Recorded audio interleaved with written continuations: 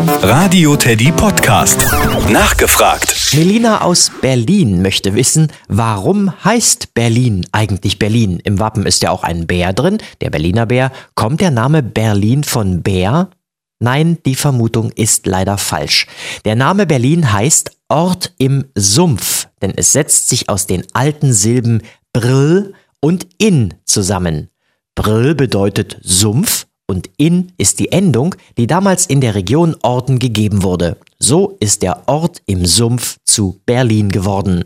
Warum Berlin einen Bären in der Fahne trägt, lässt sich nicht genau erklären. Wenn das mal jemand aufgeschrieben haben sollte, dann ist diese Geschichte verloren gegangen. Vermutlich kommt der Bär aber von Albrecht, dem Bären.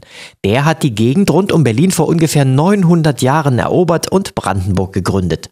Und in der Mitte von Brandenburg liegt ja Berlin. Übrigens, es gibt noch andere Orte in Brandenburg, die im Sumpf liegen. Zum Beispiel Berlinchen, also ein kleines Örtchen im Sumpf.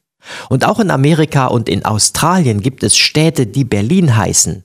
Die sind aber gegründet worden von Berlinern, die dorthin mal ausgewandert sind. Das Nachgefragt im Radio Teddy Podcast.